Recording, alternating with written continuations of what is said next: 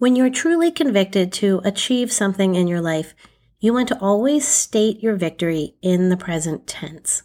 I was reminded of this recently with a student who was talking about something that he was passionately working on, and he said things like, it will be, it should be, it's going to be. And I stopped him to remind him to always state his victory in the present tense. And here's why it's so important.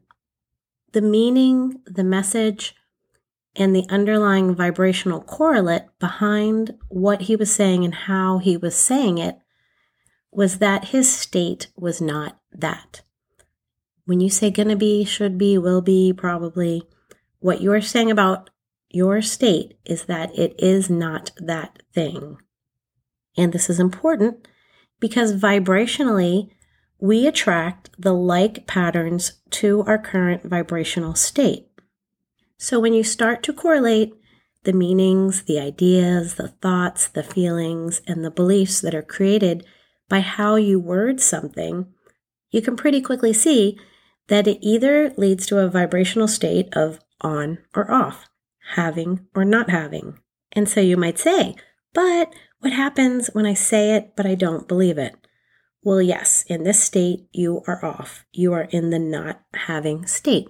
So what can you do about that? You can bridge this gap with truth. And a good bridge word is the word because.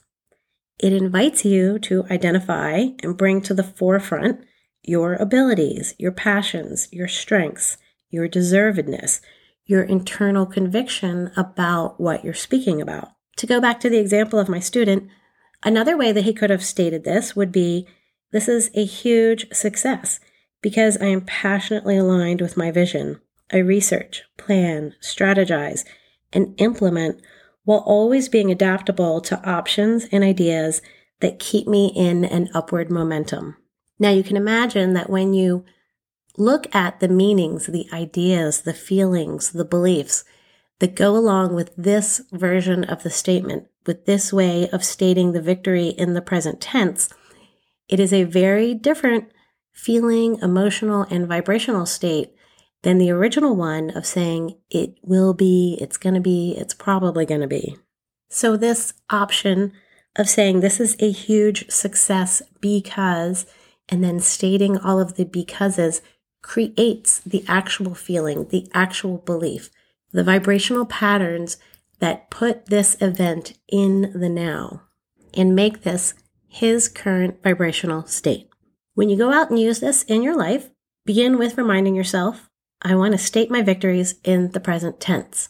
If I have difficulty feeling the truth in that statement, I can use the word because to find all of the evidence that supports this. And that's an easy little pattern/formula that you can start using today in your everyday life for things big and small. Go out and put it to use, and I'll talk to you in the next episode.